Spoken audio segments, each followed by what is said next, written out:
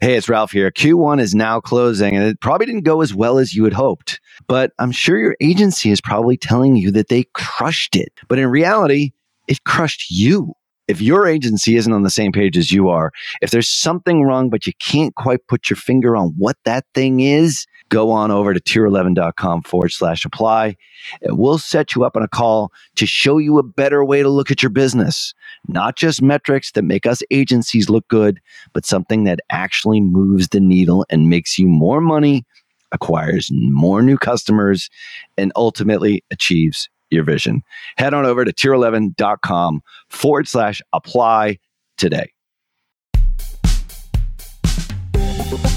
You're listening to Perpetual Traffic. Welcome to the Perpetual Traffic Podcast. This is the show where we share cutting-edge strategies on acquiring leads and sales for your business through paid traffic. Today's conversation is with someone who actually helped build Google Ads. He was one of Google's first 500 employees. He's been doing PPC for over 20 years, and he's the co-founder of Optmyzr, a PPC optimization tool that automatically improves your campaigns. Whether or not you do a ton of Google advertising doesn't matter. I think you're going to enjoy this conversation because he does a phenomenal job at explaining where advertising is going in the future. But before we get into the interview, I have a confession. We've done over 300 episodes, and I can't remember a time when we weren't in the top charts.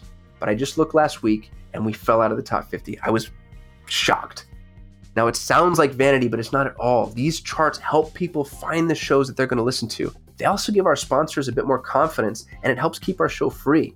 I know there's a ton of podcasts out there, and they're all looking for ways to make you pay. We want to keep this show free and accessible to everybody. So if you've gotten any value from the show over the years, can you please go to whatever app you listen to, hit the subscribe button, and leave a rating telling others how much you've enjoyed the show. And if you're one of the people that's already done that, thank you. We are eternally grateful. We're going to dive right into the interview with Fred right after a quick word from some of our supporters. Well, there is no question that when it comes to influence and persuasion in digital marketing, no one, and I mean no one, commands more respect than Dr. Robert Cialdini. If you have never read his books, Influence and Persuasion, I swear you are missing so much in your digital marketing, not only as an influencer and an advertiser, but as just a great marketer. And that's why I'm so excited to invite you to a free webinar where he'll be sharing his latest insights on new e-commerce strategies. Now, alongside Dr. Cialdini, you'll learn from Bass Wouters and the authors of Reputation King, my buddies Scott Branley and DJ Sprigg. Attendees will absolutely be able to understand exactly how to gain a competitive edge in the marketplace by leveraging online reputation management. Now, that's something that we haven't talked about here on this show all that much. And it's more reason for you to register for the webinar here, which is completely free over at reputationking.com/PT. So join us on April 18th from 12 noon to 2 p.m. Eastern. That's 9 a.m. to 11 a.m. Pacific for you West Coasters by registering at reputationking.com/PT. Once again, that's reputationking.com/PT. Cialdini has been a huge influence on me, and I can't wait to see how his new e-commerce strategies resonate with you and how they affect your business in a positive way using reputation management. Make sure that you register for the April 18th free webinar at reputationking.com/PT. Hello and welcome to the Perpetual Traffic Podcast. This is your host, Ralph Burns, and this is episode 322. And I'm here alongside virtually my awesome co-host, Qasim Aslam from Arizona. How you doing, buddy? Living the dream, Ralph. How you doing? Every day, same thing. You know, how can you not be excited just to get up every single day and just do digital marketing stuff?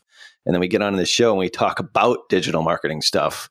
And especially to really, really smart people. Like, that's what I love about this show. Having people that are way smarter than me and maybe even you. I don't know about you, but Fred is definitely one of those types of people. And I think you know him a heck of a lot better than I do. So I'll leave the introduction to you here, Qasim, but we're pretty excited to have Fred Vallaeys on today's show. This guy is a legend, and we're going to be talking some pretty highly technical stuff. So if you're a tech person, especially if it comes to the Google side of the equation of traffic, today is the show for you. So Qasim, tell us a little bit more about our guest today. Yeah, I've got mixed feelings on Fred. On one hand, he's like the digital marketing tip of the spear. The guy invented conversion tracking in Google Ads, no joke. So if you were using, it's the most powerful facet of the Google Ads ecosystem. When are you going to do something with your life, Fred? I mean, come on.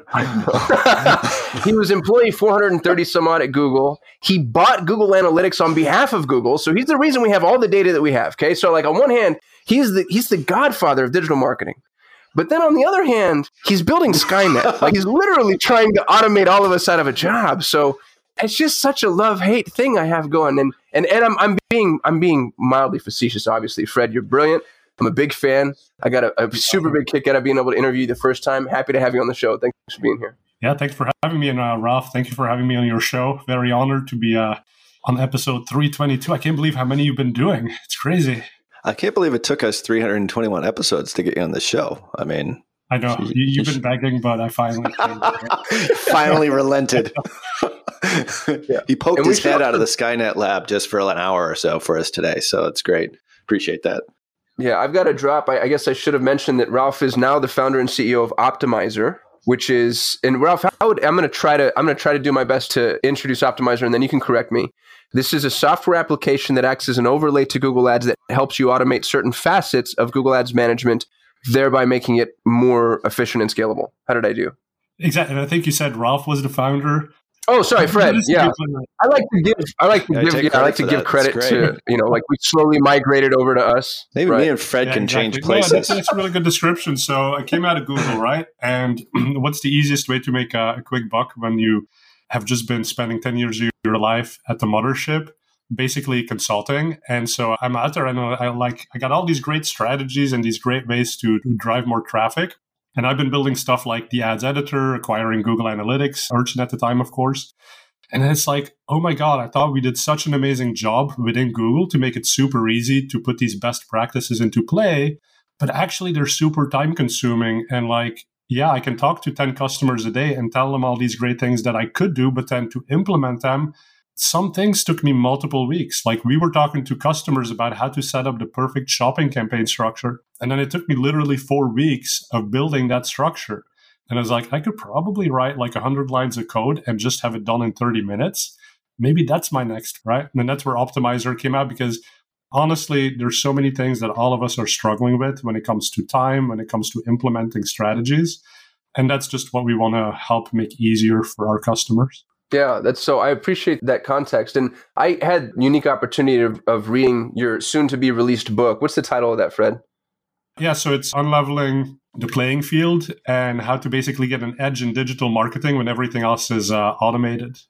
And you offer a formula in the book. You say humans plus machines are greater than machines alone. Right.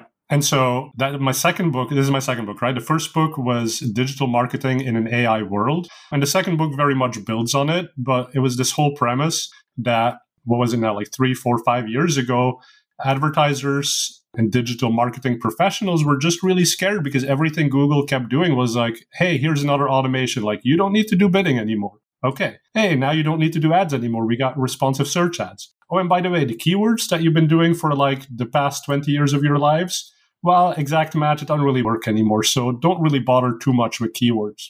And so there's this huge fear in the industry of, well, what am I going to do? Like, I've been working for 20 years on digital marketing. Like, is there something else I can do if the machine just completely takes over?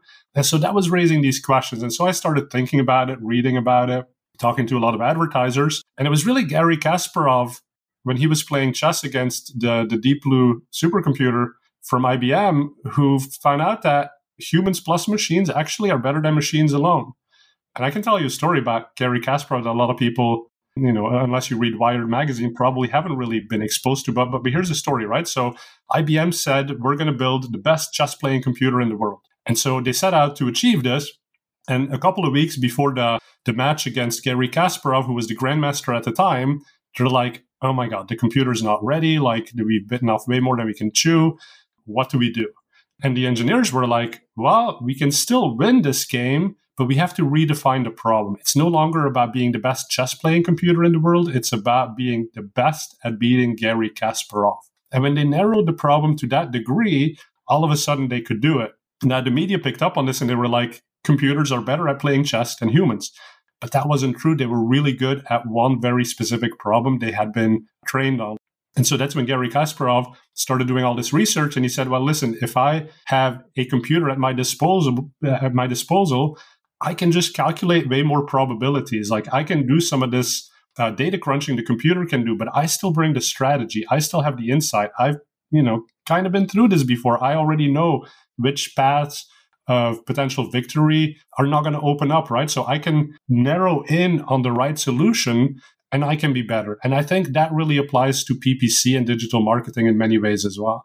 Yeah, so I love that story. And I also told you before the interview started that I think you and I probably, now that I've had the chance to read your book, I think we agree more than we disagree. Because I like that you see it in the human element. A lot of the organizations that are in the seat that you're in, building automation, are relying very heavily on the narrative that it's going to be 100% automated at some point and you're working people out of the picture. And you don't seem to have taken that seat. I'm curious as to why. Like, how long until you think humans truly just aren't necessary at all, or does that ever happen in the world of PPC specifically? I mean, like, in the world at large, you probably get to a point where we just have to. And then let me quote another really smart person, all right? So Larry Page, one of the two co-founders of Google, he basically gave a talk, I think it was at Davos a couple of years ago. And he said that people could have their standard of living that they're used to in just, even if they work like an hour a week, right? Because there's so much productivity gains, there's so much technology that if we decided to really embrace that, we could be at the status quo and have a lot more free time. But that's just not human nature, right? Humans get satisfaction out of working. And so we strive to always find things to do. And there's also progress and innovation, right? So if we just stay at the status quo, in a way, we're not happy with that either. And so it's this dichotomy of what is it we're really trying to achieve. And so I think for that reason, humans will continue to play a role and they will find things to bring to the machine and make things better, but we don't really have to. And so I think if you're a digital marketer, it also opens up two interesting possibilities. Are you the person who wants to be really productive with a lot of technology, a lot of tools, and spend a lot of time at the beach, right? So you do your work, it's the 4-hour work week, basically. Or do you embrace the technology and then bring your human aptitude to that and figure out how to unlevel the playing field? And that's exactly what that second book is about, right? Like, we all have the same tools now, so we could all go to the beach and not do very much work anymore and let the machines handle it. But our clients come to us because they don't want to be average. They want to beat their competition. And so what is it that the human can bring to that? Right. So that's kind of the basic premise of the book is that humans will have something to do. And what it is that we do, that's going to evolve. If you don't like evolution, if you don't like retraining, if you don't like changing the work that you do, then digital marketing is probably not going to be an amazing field for you. But if you thrive on that change, then this is a fantastic field. Well, so I think you're absolutely speaking to the choir at the moment, because all of our listeners have had, if they haven't gone through it personally, they've gone through it by proxy through us. Ralph has, I think, the best and most respected Facebook agency on the planet. Facebook just went through, I know you know, the iOS 14 update, which basically changed the entire Facebook advertising ecosystem, flipped it on its head. And Facebook just released information saying that they're rebuilding and we're not sure how or in what context. How concerned would you be about the same thing happening in the Google sphere? Like, I know Flock is coming up, but Flock is self-imposed. So iOS 14 happened to Facebook. It was pushed by a third-party entity. Flock is something that Google's doing itself, but I imagine there could be congressional oversight or some, weird jiggy type of legislation or a context change in terms of the way that the internet is even accessed. And because you're building something that lives on top of Google, if Google gets shook, then the application that you're building shakes along with it, right? If Google sneezes, you catch a cold. So what's the outlook there? And then how do you mitigate that risk? Yeah, I mean, so I think you're right. There's all of this push towards privacy, and this is one of the fundamental truths of digital marketing today. This is one of the things that causes continuous change. But I think it's also interesting to have the historical perspective. And I suppose that's like me being, such an old timer in the PPC industry. Like, people might find history boring. But let's add it for a bit of perspective, right? So I think Google and AdWords specifically, now called Google Ads, was invented in a day when machine learning was not at a stage where it was doing very much. And if it was doing something, it wasn't doing it very well. And so by necessity, Google came up with a system that said, hey, advertiser, you pick the keywords, you set your bid, you write one specific ad text or multiple ad texts, but you have to tell us exactly what it needs to say when the ad shows on the page, right? So you're in control. You set the geo-targets, every little button and dial, you're in control. You have to do it because the machines just can't. Now, Facebook comes along many years later. The state of machine learning of artificial intelligence is much further along, partly thanks to Moore's law, faster computers, more data having been ingested. And so Facebook can do some of these things. And Ralph, I would love to hear your perspective, right? But like automation was sort of the status quo, or what was how Facebook was born.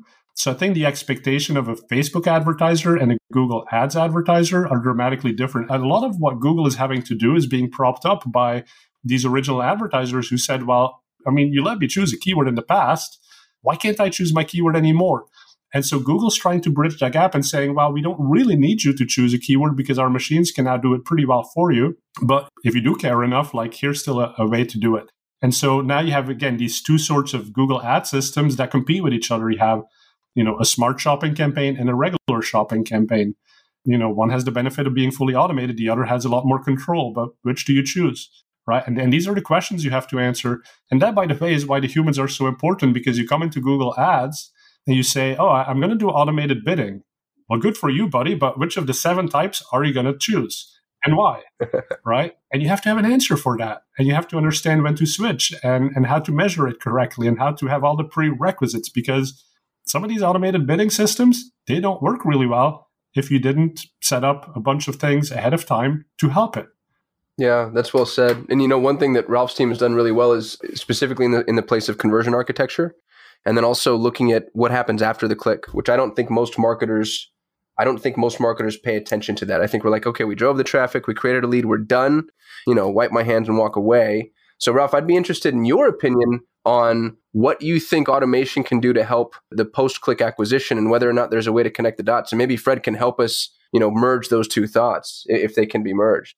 Just really seems to me that, we have a Google division and we've had one now for about a year plus. And the automation side for Google is just so much more advanced than Facebook is. I think maybe it was Qasim who says they have 2 million points of data on every user, whereas Facebook only has, 40,000 or whatever it happens to be. Whatever the number is, it's not the same by any stretch. And we just see that Facebook itself, the machine, the corporation, the Facebook company, we have a very close relationship with them. Most of their advice to us is let the machine do its job. Whereas it's not just that easy. We still have, touchy ad campaigns. It's like we can't really let the machine just do its job. We do it to a certain degree, but to the degree I think that Google either advocates for full optimization using AI and all the data points that they have versus what Facebook advocates for, it's very different to a degree, I would say about a 10x degree. So Facebook says, all right, just go broad audiences and have really good targeting and just don't touch anything. Have really big budgets, go after your CPA and let the machine do its thing. Well, there's still going to be ad sets and ads and so forth that we're going to have to turn off just because as a performance-based marketing agency like we are, we can't really afford to have that happen. We can't wait. And even if we do wait, oftentimes we don't see the machine learning really being advantageous from a conversion perspective. Whereas on the Google side, there seems like there's far more of it. And I think now in the age of iOS, you're also looking at far less data points in which the machine can actually utilize in order to get that optimized result. So even more so, our media buyers are more important today, I think, than they ever were. I know a lot of my team listens to this show, but if there was a way for us to scale and grow as an agency without hiring thousands of media buyers, I would certainly do it. I would get the best media buyers in the world and then have automation tools to allow them to leverage the algorithm as best as possible with not much touching. But that really hasn't happened yet on Facebook. I think they think but I think they're very far off. Whereas I think Google is far closer, especially with, what I've been exposed to in the last year or so now being back in the platform. That's actually where I started 15 years ago as Google Pay-Per-Click and all the other ones that are now defunct. But yeah, I see it as different, but they're both going in the same direction. I just think Google is way ahead. And, why wouldn't they be? I mean, their platform's older, so it makes a whole lot more sense. And they had you, Fred, way early on. So, that was an unfair advantage. Thank you. I get way more credit than I deserve. But these are all good points, right? I mean, you bring up the Google tax, the Facebook tax, which is basically the machine learning tax. And that's kind of Google comes at it from this perspective. Like, there's so many advertisers who just don't know what they need to do, but they want to advertise online, and they have to advertise online. I mean, look at the way the market shifted in the last 2 years with so many people stuck at home and like lives being upended. So much commerce is happening online. So even small businesses need to be there, but they don't have the expertise. They don't have the time. And thankfully for them, machine learning from Google and to some degree Facebook, it's really there. It can figure these things out for you. But like you said, I mean, you do have to spend $1,000 of like wasted clicks to help the machine kind of like build a picture of what's going on here. What's this advertiser all about? Like, who's a good audience for them? Can I challenge that briefly, Fred?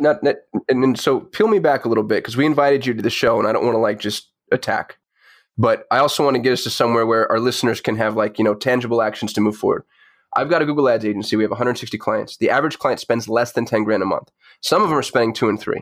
My experience has been that unless you're spending tens of thousands of dollars a month, machine learning doesn't have the juice that it would need in order to really narrow down on what works.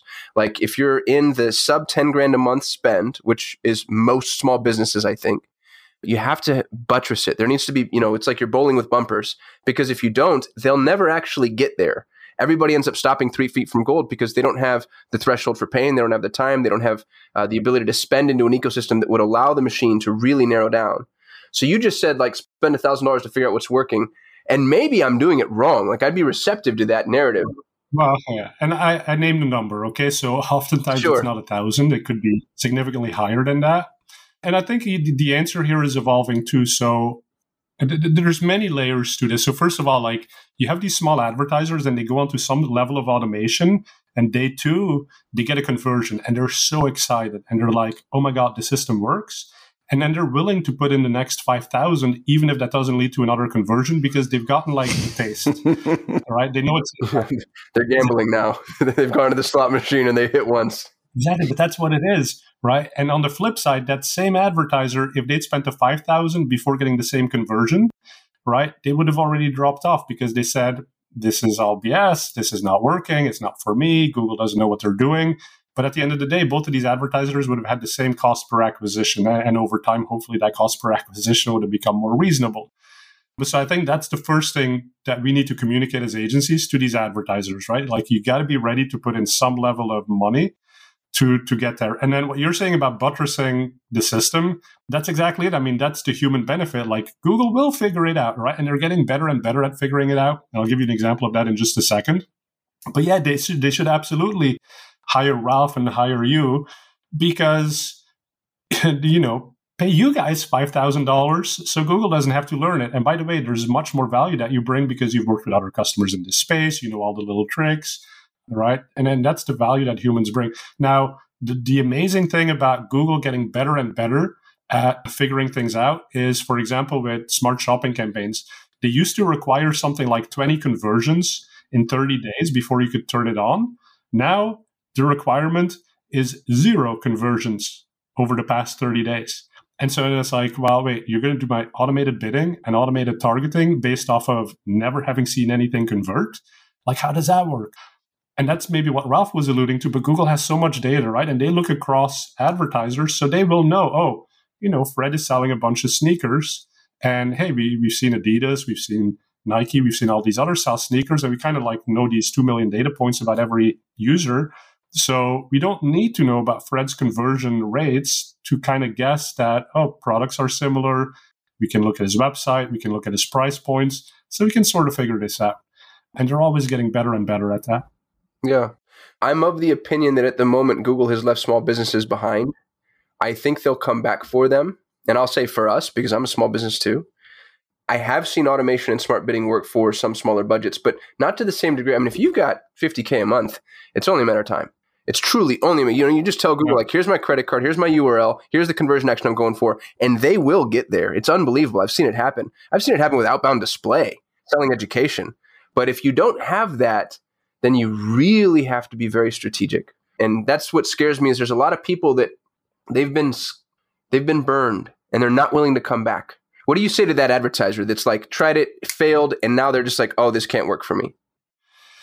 Yeah, I mean, try it again, right? Like, and that's where you have to try to explain to them the pace at which technology is improving, and you have to explain to them stuff like Moore's law. So every 18 months, roughly, computing capacity doubles. And Google's at the cutting edge of this, right? So Google is basically has supercomputers running these auctions for you, doing all of these simulations, the machine learning. And so talk to some of the experts, right? And now maybe like 7 years ago, we would all have said, well, automated bidding, it's kind of mediocre. I could probably do a better job myself. But nowadays, many people will say, yeah, Google's way ahead of me when it comes to automated bidding. So let them figure out that because the investment that companies like Google and Facebook make in the number of engineers, like the number of computers, these are massive, massive projects. And one example of that, so what was the company called? But Google, it was DeepMind. Google bought this British company that was playing the game of Go. I don't play it. You guys probably don't play it either. It's like the Chinese version of chess, right? But more complex. More complex. And so it's complex to the degree that there are more possible combinations on the game board than there are atoms in the universe. Wow. So let that sink in for a minute, right? Okay. And so now the computer's job is, and generally when we think about chess, well, it's about like play this potential move and then every next move that can happen from that. And so computers are really good at that because they can play through billions of moves into the future and sort of figure out what's likely to lead me to the best path. When you start talking about more possibilities and atoms in the universe, it's like, well, okay, now even computers start to struggle with that problem. But Google sort of figured it out. And in the first iteration, they spent, I think it was over $100 million on the technology. And then they beat the human champion chess player. They beat him in a 5-game series. And what they had done is they had taken all of the games that had been played by humans in the past, and not all of the games, but a decent number of games, and they'd fed that into the machine and said, okay, go and learn from this how to play. Right? And they did this probably like 5 years ago. And then in less than 2 years after that, after they had solved this tremendously difficult problem, they had come up with a new solution, which they had built at 1/10 of the cost in a fraction of the time, and without any human inputs. So it no longer was looking at games that had been played in the past. It had literally said, here's how you win the game. Here's what it means to win. Go and play against yourself and learn. And in less than 2 years, the machine was so good that it beat the old system. Hey, it's Qasim here, and I have a question for you. What if you could legally get the emails of almost every person who visits your website? Now, I know that sounds crazy, but seriously, what if you could safely and respectfully target your website visitors via email just by dropping a pixel onto your site? It might sound too good to be true, but our new sponsors at getemails.com can do just that. They've created a system that's compliant with US laws and regulations, and every email address they send you is opted in to receive emails. That means you can connect your anonymous website visitors to real people and then safely retarget them through email with real-time, fully compliant interactions. I've personally met the CEO, Adam Robinson, and the guy is absolutely brilliant. And he believes in his product so much that he's willing to do something a little crazy for PT listeners. If you are an e-commerce brand that's doing over $1 million in annual revenue and you've gone through their easy 30-minute onboarding process, if you don't 5x your investment within the first 6 months, they will give you all of your money back. To take advantage of this offer, go to getemails.com/scalable. That's getemails.com/scalable. Hey, PT listeners, when's the last time your business published on its blog? If the answer is that's way too long for me to remember, I want you to listen up because our friends at BKA Content have a new service where they'll deliver fresh blogs to your inbox, and all you have to do is just post them on your site. Now, these articles are all originally written just for your business. They're not generic articles that are just copy and pasted or thrown into some AI software or written by a VA. No, these are professional writers who are going to sit down and write articles just for your business. We've used them in the past, and they're absolutely fabulous. Now, if you want an extra reason to go try them yourself, BKA is giving PT listeners half off their first month. Just go to bkacontent.com/perpetual to get started. That's bkacontent.com/perpetual. System by a score of 100 to 0. So this poses its own issue, though. So here, let's say that you're right, and I think you are. Like someday, computers, basically take over, and we don't need the PPC manager anymore in the button pushing sense, right? You probably still need maybe some creative, some strategy, some whatever. But here's my other issue, and this is actually terrifying. Google is a for-profit organization, and Google, just like any other organization, has inventory, right? So they have a certain amount of search inventory, a certain amount of display inventory, and this is the only commercial context I have ever seen, and somebody tell me if there's something that I'm missing, where the person selling the inventory has full visibility into everybody who wants to buy the inventory, what they're willing to spend on that inventory, and what they make. Google knows what you make because you're giving it target CPA, target ROAS. You're giving it offline conversion tracking. Now, with the new conversion values, which are nuts to me, by the way, you're telling it roughly what it is you think this customer is worth to you long term. So with this machine learning, Google doesn't want a competitive ecosystem. They don't want a meritocratic ecosystem to where one entity or person or whatever wins. What they want, what they would have to want, by definition, would be the most productive use of their inventory. So they'd say, okay, I have, X amount of inventory. I have 10 advertisers. I know what all of them make. I know what all of them spend. And I'm going to find a way. I'm going to find the machine learning driven formula that gets me the most amount of money for this inventory while keeping them on the hook for the longest, like a bunch of freaking drug addicts coming back to the tap saying, hit me again, hit me again, hit me again.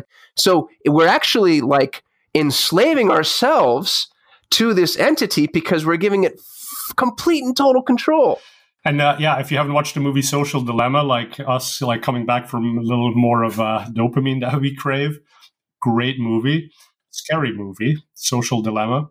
And, I can't argue that point completely with you, Qasim. So there's definitely something to that. And I think what makes this complicated too is that you have three players in the ecosystem, right? You have the advertisers, the publishers, and the users. And so obviously, like you said, having one advertiser win it all the time, well, that's going to make for a fairly boring landscape to users, right? Users like choice. They like going to the Safeway cereal aisle and having at least a few options to choose from. So Google has to build that trade-off. And like, yes, maybe General Mills would have paid more money, but people also like, Nature's Path and a different type of cereal. So we need to keep them on the page to introduce that variety and even create a little bit of competition. Because at one point, Google was writing ads automatically for entire verticals like restaurants, especially. And the problem was the machine was like steering itself towards everyone had the same ad. It's a singularity. It's all just the same thing at one point. Exactly. It was just like the name of the restaurant and the cuisine is different, but everything else is the same. And so you get to the singularity or you get to this like point in evolution where the natural variation that supports evolution has stopped. And so Google is having to weigh all of these things to create that ecosystem that's vibrant, that's healthy. But yeah, I mean, at the end of the day, you're right. Like Google is a for-profit entity and has to figure out a way to balance these factors. And maybe that's why, where the privacy regulation is coming in and the oversight that the government wants to put on all of this. And I'd actually love to hear Ralph's point because, like, didn't Facebook, Congress told them, hey, you guys got to sell Instagram and, like, diversify and, like, WhatsApp. And now I think they're backtracking on that. And it's like, it's these complicated problems and the solutions might seem easy, but then unintended consequences, right? These are big, difficult, gnarly problems. I don't hear you refuting Qasim's allegations here. I like the deferring off to me, but I'm still like, I can answer that question, but like it makes a whole lot of sense. Like just give everybody just a little bit of the hit of the crack or the dopamine or whatever it happens to be so they all stay in the game. Because at the end of the day, I mean, I don't know like what the proportion of small business, the average spend on Google Ads is versus Facebook. I know Facebook is definitely skewed towards the major advertisers, but pay-per-click, something tells me like on the Google network, just in general, it's the little advertiser that is the majority of revenue. And if that is the case, then it would definitely make sense on what all I do is just follow the money, quite honestly, is what Qasim is saying. That is not the case. It's not the case. That is not the case. Okay. So small advertisers built AdWords, but they're no longer the bread and butter of AdWords. And so the explanation of that, and again, let's go down history lane here for a second. But when I joined Google in 2002, we had just come out with a system called AdWords. So there was AdWords, and then there was AdWords Select. And then traditional AdWords eventually became AdWords Premium to distinguish between Select and Premium. Premium was basically brand advertisers, like your really big companies, who made traditional ad buying decisions and would say, well, we're willing to spend a $20 cost per mille, $20 CPM to show at the top of the search results page. And then Salar Kamangar, he was like, well, what about if we open up the space on the right-hand side and we actually auction off that ad inventory, right? So it's not on a CPM basis, but we're going to take a cost per click, and then we're going to use the click-through rate, which is kind of a relevancy indicator, and we're going to combine the cost per click and the CTR. And by the way, if you multiply CTR and CPC, you get cost per mille, you get CPM, so it's the same thing. But it's an auction-driven way of doing the CPM results that also prioritize relevance on the page. And so that was the small advertisers going into that, because that was the only thing they had access to. They couldn't call an account rep and say, hey, just give me the top of the page, even though it's actually really cheap compared to what we have to pay in the auction. Right. And so that's what came out. And then Google was like, oh, yeah, we're a for-profit organization. And now the people on the right-hand side are actually paying us way more than the people on the top. So the little guys are paying way more than the big brands. So let's put everyone on that Select system where it's a cost per click auction. And so that really built AdWords, and that made Google a tremendous financial success. But then over time, AdWords just became more and more complicated. And like Qasim is saying, it's a lot of advertisers fell by the wayside because they couldn't figure it out. Too many buttons and dials. And there were some decisions made at Google along the way where we said, we want to have one ad system, right? Maybe we should have an ad system for the travel vertical and a different one for retailers and a different one for all these industries. But we said, no, we're going to keep one system. And maybe that was to the detriment of some of the advertisers. But yeah, nowadays, there's advertisers spending in excess of $500 million a year, Google ads. And you can imagine that it takes a lot of small advertisers to pay $500 million a year. And that's not just one advertiser paying $500 million a year. So it's skewing towards the big ones. For sure. So that answers that question. The question is, does Google parse out the placement on pay-per-click and the effectiveness of pay-per-click? Okay, so we're just really talking about pay-per-click here, but I mean, of their advertising to allow as many advertisers to survive in the ecosystem with not one specifically winning the inordinate amount of ways. Exactly. And so like auction depth is a really important metric that companies like Google will look at, Facebook too, right? But it's basically, in an auction, whether it's an ads auction or an auction for a piece of art, the way that you get higher prices is not just by having one big spender in that room, but by having lots of people who are willing to start bidding and create that competition and maybe push people to make irrational decisions in an auction that they shouldn't have made. But auction depth for that reason is so important, right? How many people are competing on this keyword or for that audience member? And that's really what drives financial success in many cases for these companies. So if you were to be put on the spot and say, how do you collaborate with the machines as best as possible, or instead of competing against them so that you get the better results that you're looking for your marketing? How would you do it, knowing what you know about all the stuff behind the scenes? Like, what would be the answer? Yeah, exactly. So Qasim was sort of alluding to the point that it's a fully transparent marketplace where Google knows all of your data. And I would actually argue that a little bit. And so, yes, in some cases, Google does know it because the advertiser has exposed all of it. But I think in many cases, the advertiser hasn't. Now, whether you believe this is the wrong thing or the right thing, one way to make the machines better at their job and to set a better bid for you is to actually tell them what your true goal is. And I would argue, and I probably won't get a lot of pushback on this one, is that many advertisers are not very good at setting goals and communicating what it is they actually achieve in terms of getting a conversion. Right. And let me give you a simple example. So you got a form fill, you're selling new windows. Okay. So you want to get someone to the landing page and to fill out that you're interested in getting your windows fixed and you want a price quote.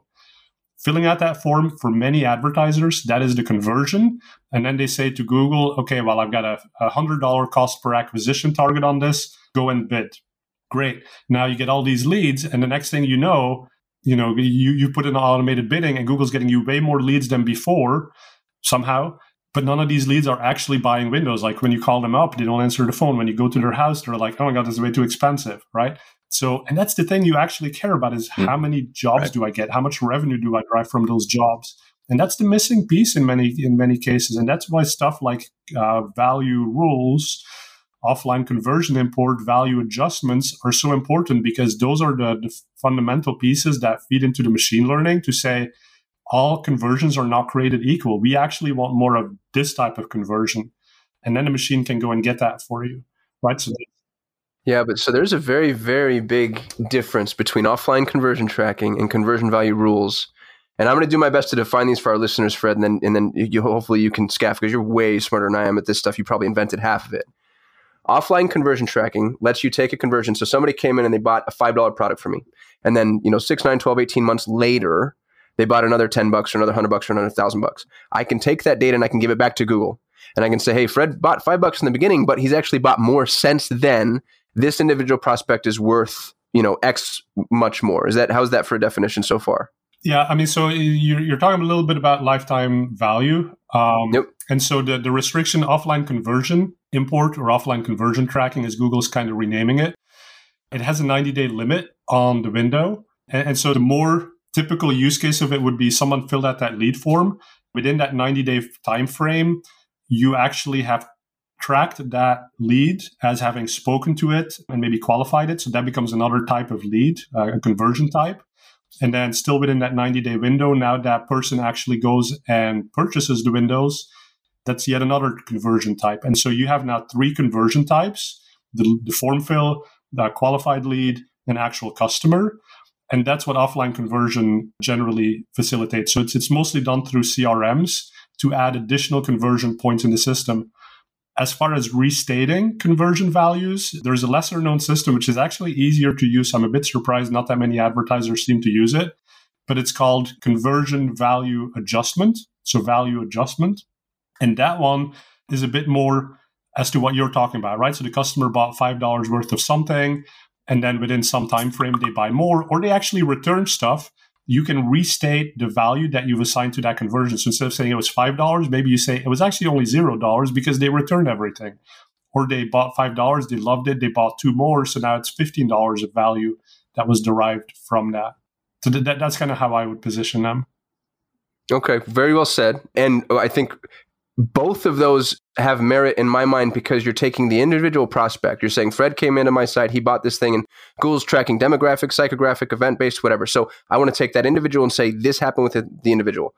The conversion value rules, to me, are nuts, because it's cheating. It's Google going, hey, the average buyer buys $5, and there's 3 dimensions, right? It's location, audience, device. So you can come in and say, the average person buys $5, but I know that if somebody buys from New York, they're only going to buy once. If they buy from California, and I'm using a random example here, it's actually Google's example in their training was the New York, California delineation. If they buy from California, they're actually worth double. So now you're going to say 2x. The issue with that, there's a bunch of issues with this in my mind. The issue with that is, first of all, you're not giving Google the information on the individual user that's increasing that value, which means the whole power behind Google is this, tens of millions of data points on individual prospects. And what Google's asking for is they're asking you to cheat. They're asking you to say, roughly speaking, generally speaking, based on these 3 really broad dimensions, which I don't even know why device is in there, by the way, based on these really, and I mean, I can kind of come up with some use cases maybe, but for the most part, it feels a little thin. This particular prospect is worth more to me. And I feel like what Google's doing is just asking for like blanket permission to spend more. Well, yes. And I think we're on the same page again, but I'll take a slightly opposing viewpoint, which will lead us to the same conclusion, I think. So absolutely agree. If you know how to do offline conversion import and value adjust, that's the right way to do it, because that's, connecting that one action to all of these millions of data points Google has about the users. But the reality is that, offline conversion import, value adjustment, they've been around for many, many years, and many advertisers still don't use them because they're somewhat technically challenging to implement. Now, value rules, which literally just came out of beta here in late summer of 2021, that one is easy because, like you said, if you have a gut feeling that's like, hey, New York better than California, okay, let me put some value on that. And it goes to the fundamental point that, like I said before, not all conversions are created equal. And here's again the human element, right? So we're not asking you to look at, do people in New York convert at a higher percentage than those in California? No, we're asking you, if you had $5 to spend and you could get one conversion, and you'd either get the same conversion from New York or from California, and they bought the same amount of stuff, which of these two do you choose? Okay, that's the only question. And now you're like, well, yeah, actually, I did look at my business data, and customers in California are way better than those in New York. So let me say, Google, I'll take the California one. How do you do that? Well, you increase the value that you report from it so that the machine learning system, all else being equal, says, okay, well, California, New York, I'll pick the California one. And that's really what it's about. So it's a bit of a stopgap intermediate solution that I do recommend advertisers give a try. But if you can, yes, go to the next level, go OCT, go value adjust. Yeah. It's funny when you see something that's as precise as Google in terms of data acquisition, put a feature out there that basically says, just guess. Give it a, you know what I mean? Like whatever you think is, just give it a shot. Guessing is so important, right? And you guys must face this all the time. Like, oh my God, you go into a client meeting and it's like, well, we have micro conversions, right? So you're struggling as a business to get the thing that you really, really, really want, which is more sales, more profit. And by the way, we haven't even talked about profit, but when we talk about target ROAS, that's not profit. That's return on ad spend. That has nothing to do with your margins, right? So you as a smart human, right, set different TROASs based on different margins of products. That's a human thing that you bring to the equation, and then the machine can do its bidding. And by the way, when it does bidding, it's really not that different from how you used to do CPC bidding calculations in your head, except their calculations are more complicated, more in-depth. Probably a little more accurate than... Well, yeah, exactly, right? And faster too. But at the end of the day, we still have to put in human inputs as to what do we really value? Okay, I don't care about ROAS, I care about profit. How do I get profit? ROAS is sort of my lever to get to that. Right, and I totally forgot where I was originally going before I took this whole sidetrack. No, so I keep poking at you too, and I got to maybe stop doing that because you've been so kind to be here. I do want to say that we've used your tool, Optmyzr, super elegant solution. I was on an interview with you on your town hall, which happens, once a month? Yeah, so we try to do it twice a month. It's a PPC town hall. It's on YouTube. It's a live stream. You were an awesome guest, so I'd love to have you back at some point. But yeah, and it really thrives too on user engagement. So users watch it live and ask us questions and take us down whatever rabbit hole exists that week. Yeah, well, it was great content. So if you're listening to this and you want more of Frederick, go check out his town hall. But you interviewed a guy who I really liked, and he's running, I've got almost 50 employees for my 160 clients. This guy had, I forget what it was. I think it was 300 clients and 3 employees or something like that, right? I have the numbers wrong, but the ratio right, more or less. And he was using Optmyzr as the backbone for the whole thing. And after speaking to him directly, if I had heard that, I'd be like, oh, they're a bunch of set it and forget it campaigns. They're reporting vanity metrics. But after talking to him, I'm like, okay, I think he's doing this the right way. So there's something compelling there. And I'm not trying to push your software too hard. What I am trying to do, though, is say that you're clearly onto something that I think is worth pursuing. But do you think it's accessible to small advertisers, or do you think they need an agency to use the software? We're coming out with a solution that's going to be a little bit more accessible to the smaller advertisers at a lower price point and a little bit more suggestion-based. So our tool right now is really good if you know what you're doing and you know what you want to do, but you just want to do it faster and better. Optmyzr excels at that. If you're a small advertiser and you're not really focused on marketing, but it's just something you know you should be doing, look for a solution from us later in this year. But I could kind of bring it back to maybe where we started this conversation, humans plus machines better than machines alone. That was my original book. The new book, I came to this realization that if you automate stuff as a human, you often spend as much time installing scripts, making sure scripts are running, doing settings, like monitoring that the machine is not breaking, figuring out all the new stuff, like what is this whole value rules thing that Google just launched about, right? So it all gets super time consuming. And then I was like, but many of these things, like the monitoring, the setting of different targets based on like my profit goals as opposed to my TROAS goals, that can all be automated.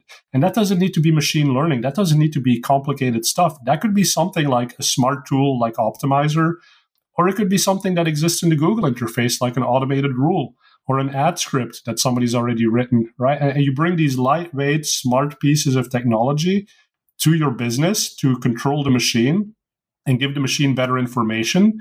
And so it's sort of that best of humans plus machines, but I'm not asking for humans' time. I'm asking for humans' insight. And if that's automated by you, that's great. And I'm kind of hearing that, Qasim, you're a little skeptical of Google sometimes, and that's totally fine. Yeah, I think here's the thing is I have this really weird, like I'm obsessed with them. My 2-year-old son used to come up to me and ask me a question. If I said, I don't know, he goes, can you doodle it? Like my wife makes fun of me because of how obsessed I am with Google. And I think if you really start to consider what Google has done for us from an information mapping standpoint, the fact that every single answer is within a fraction of a second from you, and what that can do for humanity, like I think it's amazing. I think it's a gift. It's like a modern miracle, truly. But then it's also the Leviathan. It's also going to eat us alive. And not just because of ads, because of the way that the information ends up being, it's peer reviewed. So you don't get the best answer. You get the best answer for you. That's dangerous. And it's polarizing. So yeah, I have a lot of opinions on Google. I didn't mean to interrupt you, Frederick, but no, and that's a good point. And I think the more that we can talk about these things and get people educated about how it all really works and what you need to be careful about, that's great. And so, but then ultimately, like, okay, you're skeptical of Google in some ways, for as much as it's been like beneficial to the world. Let's have a healthy amount of skepticism. And what I'm advocating is that us as humans, our job is to be the counterpoint to Google, right? Like kind of like steer it the right way. When we talked about spending $20,000 to get it to learn something, right? How do we put in those bumpers to get it to where it needs to be? But these are all things that we as humans, we can have our like little knight in shining armor automation that oversees this big dragon that's Google, that's doing amazing stuff that we could never do because it's way more powerful, right? So let's take advantage of that, but let's also control it. And that's what this new book is all about. It's like, how do you use this concept called automation layering, where you build smart automations that layer on top of Google's really sophisticated, complicated stuff and get it to ultimately do better for you. Yeah, but you only get to drive the dragon. You only get to direct the dragon for as long as the dragon wants you to. The day that thing wakes up and decides, you know what, I don't want to wear this collar any longer.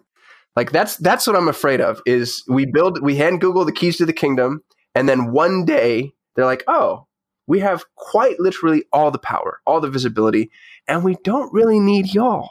Amazon's doing it now. Amazon is replicating products. Have y'all heard of this? It's unbelievably nefarious. You're a retailer in Amazon. You create your own thing. You invent a new type of, I don't know what, blue light limiting sunglasses. You start selling on Amazon. You're crushing life. And Amazon goes, oh, great idea, kids. Produces their own, brings it in. It becomes Amazon's recommended product. And now they just crush some small business and squeezed you right out of it. Like, I feel like Google as an organization, and God forgive me for saying so naive, but I feel like they've actually been really high integrity most of the time. But it only takes like one regime change, one shift in the CEO, one major stock adjustment, and now all of a sudden the board of directors is leaning the wrong way, and Google is off doing what Amazon is doing now. That's what scares me. And I'm asking you a bunch of questions, Frederick, that are unfair. It's not like you and I are going to be able to even stop this, but I think it's something worth bringing up. No, and listen, like, I was the AdWords evangelist at Google, so like my job was to have these fun this conversations. Is nothing, Qasim. And yes, the Google. You got to get more nasty. Horses through my veins. Exactly. Go ahead, Fred. Sorry. Yeah. Well, I don't even know where we. I've been monopolizing the conversation. Ralph, what grenades do you want to throw at Fred while we've got him? What I hear from Fred as far as like how AI works with the human is you have to know your numbers too. You have to know what metrics are actually most important to you. And it's not all about ROAS. It is about profit. It's about the conversion metric that's most meaningful to you.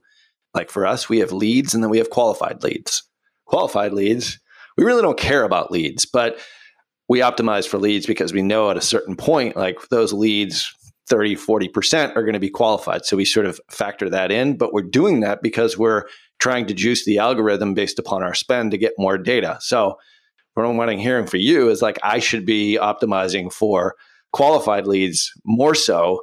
And then also not necessarily for ROAS for all our customers, but for profitability. And I know there's a gross profit column that's actually in AdWords, which is still in beta, which is kind of cool too. But like with that in mind, a lot of the things that we talk about here, and we did an episode specifically on this, like how much can you afford to pay for a customer?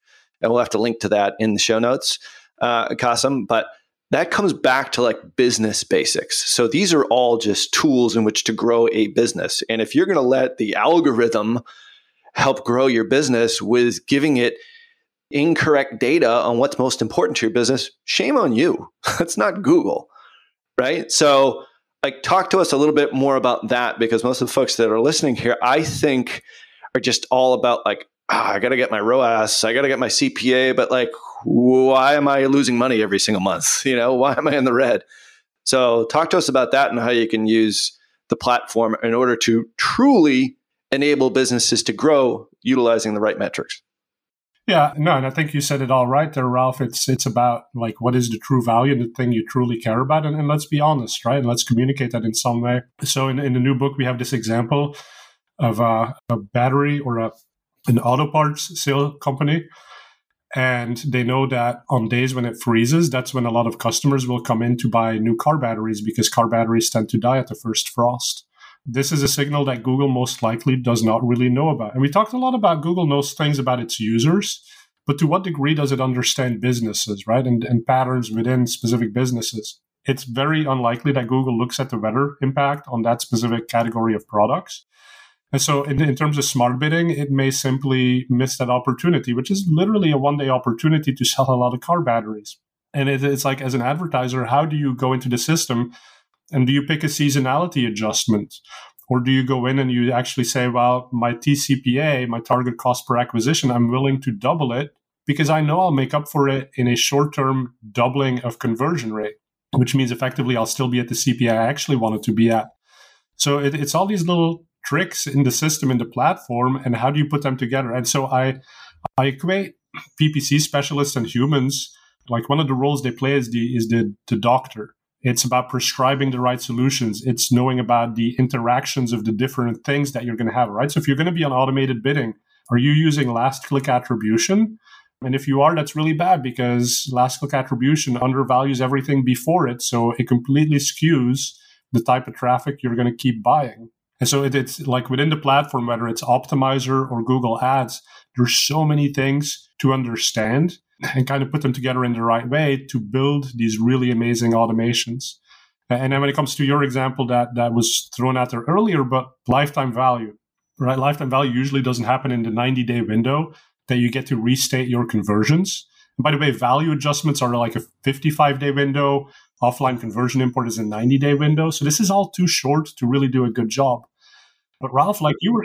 Yeah, so when you said offline conversion importing was a 90-day window, I didn't know that. And we've never exceeded that, obviously, because most of our clients are small. So like it's generally within the first month. Either they convert or they don't, and clients don't give us the data regardless. It's very binary. But that feels like a massive loss in the ability to buttress your data. Exactly. And so here's how you get around that. So like Ralph was saying, he knows that of the leads, say 30, 40% are qualified leads. But which 30 or 40%? And by the way, the reason that a lot of advertisers like working with high volume conversions like the form fill is because there's just more there, right? It's nice to put it in the report for your client. It also helps the machine, at least in some sort of broad directionality, get to something faster, which is why we like having micro conversions. So even if you put something on, it's like, hey, somebody looked at my white paper, somebody played an important video on my website. Like that's a pretty good signal that we think, and we can actually equate to later on, these tend to be more highly engaged users, more likely to start up a trial of the software that we have. So let's actually put that in as a conversion and just tell Google, get me more of that action, because generally that leads to the next action. But now when it comes to something like lifetime value, well, what if you could say every night, I download all of my leads and I've asked people, a number of things. I know what city they're in. I know what kind of company they work for. I've probably enhanced the data by looking at the company size, the company vertical. Now, let me run an internal correlation study and say, oh, well, it tends to be that companies between like 25 and 50 employees, that's like the sweet spot for us. Just making something up, right? But all of those leads, I'm going to score higher in the system, and I'm going to tell Google to get me more of those, even though maybe it takes me 6 months to close these deals because we're selling something expensive. By the way, Optmyzr are not expensive, so these are not my examples, right? But if it was something expensive, you have these long windows. But how can you inform the system within that 90-day window of the probabilities? Because we're talking about probabilities. We don't always have to talk about absolutes. And that's the other thing, Kasim, when you were saying, why is Google always asking us to make like these relative value adjustments or like to tell us the real value of something? Advertisers are bad at saying what is the real value. Like, what is the lifetime value? I mean, to a large degree, I'm guessing, but I can tell you that a lifetime value of a customer in the United States is higher than someone from India. Okay, and now if I can just do a relative skewing of those two towards the Google system by a little bit, I say, hey, US is worth just a tiny bit more than India. Okay, I get more traffic from there. I look at my metrics. I'm happy. Things are getting better. Let me boost it a little bit more and let me incrementally keep boosting it. And I don't really care that I don't have a precise value, a precise measure, because that's not what it's about. It's just about, pushing the system towards the right thing over time. Yeah. And what I like about the overarching narrative that we've been pushing, Frederick, is it is humans plus machine, which is the thing that scares me the day that it's not. Man, you're just the smartest guy in the whole wide world. I really appreciate you letting me, we're beating up on you here, I realize, and that's an uncomfortable place to be. So thanks for putting up with it. How do people get a hold of you if they want to hear more? Yeah, so at Silicon Vallaeys on Twitter, recently started... Stop, we need a pause. What? That is the best handle ever. Are you kidding me? That is the best. Oh my God. Silicon Vallaeys. You have to know how to spell your last name, though. That's Yeah, Vallaeys. We'll drop that in the show notes. Yeah. Oh my God. Yeah, and then check out Optmyzr. That's another difficult one to spell, Optmyzr. Don't forget the Y, right? There's no E in Optmyzr. Yeah, that's how people get a hold of me. And, once the conference circuit picks up again, I love speaking at conferences. So come say hello to me if you attend one of my sessions. But yeah, it's been really fun getting hammered here by you guys. Oh, we were so easy on you. Keeps my Tuesday mornings exciting. Yeah. Well, you did a great job, man. This is awesome. Thanks for coming on, Frederick. Appreciate you. So for everything that we mentioned here in this week's show, head on over to digitalmarketer.com/podcast. This has been episode 322. Fred Vallaeys, thank you for coming on here. The inventor of the internet. We're just going to call you that from here on out. Oh my God, Surf is going to beat up on me next. Yeah. So check us out over at digitalmarketer.com. We got all the links in the show notes, as well as where you can get a hold of Fred. Until next week, everyone, for my co-host, Kasim Aslam, see ya. Peace.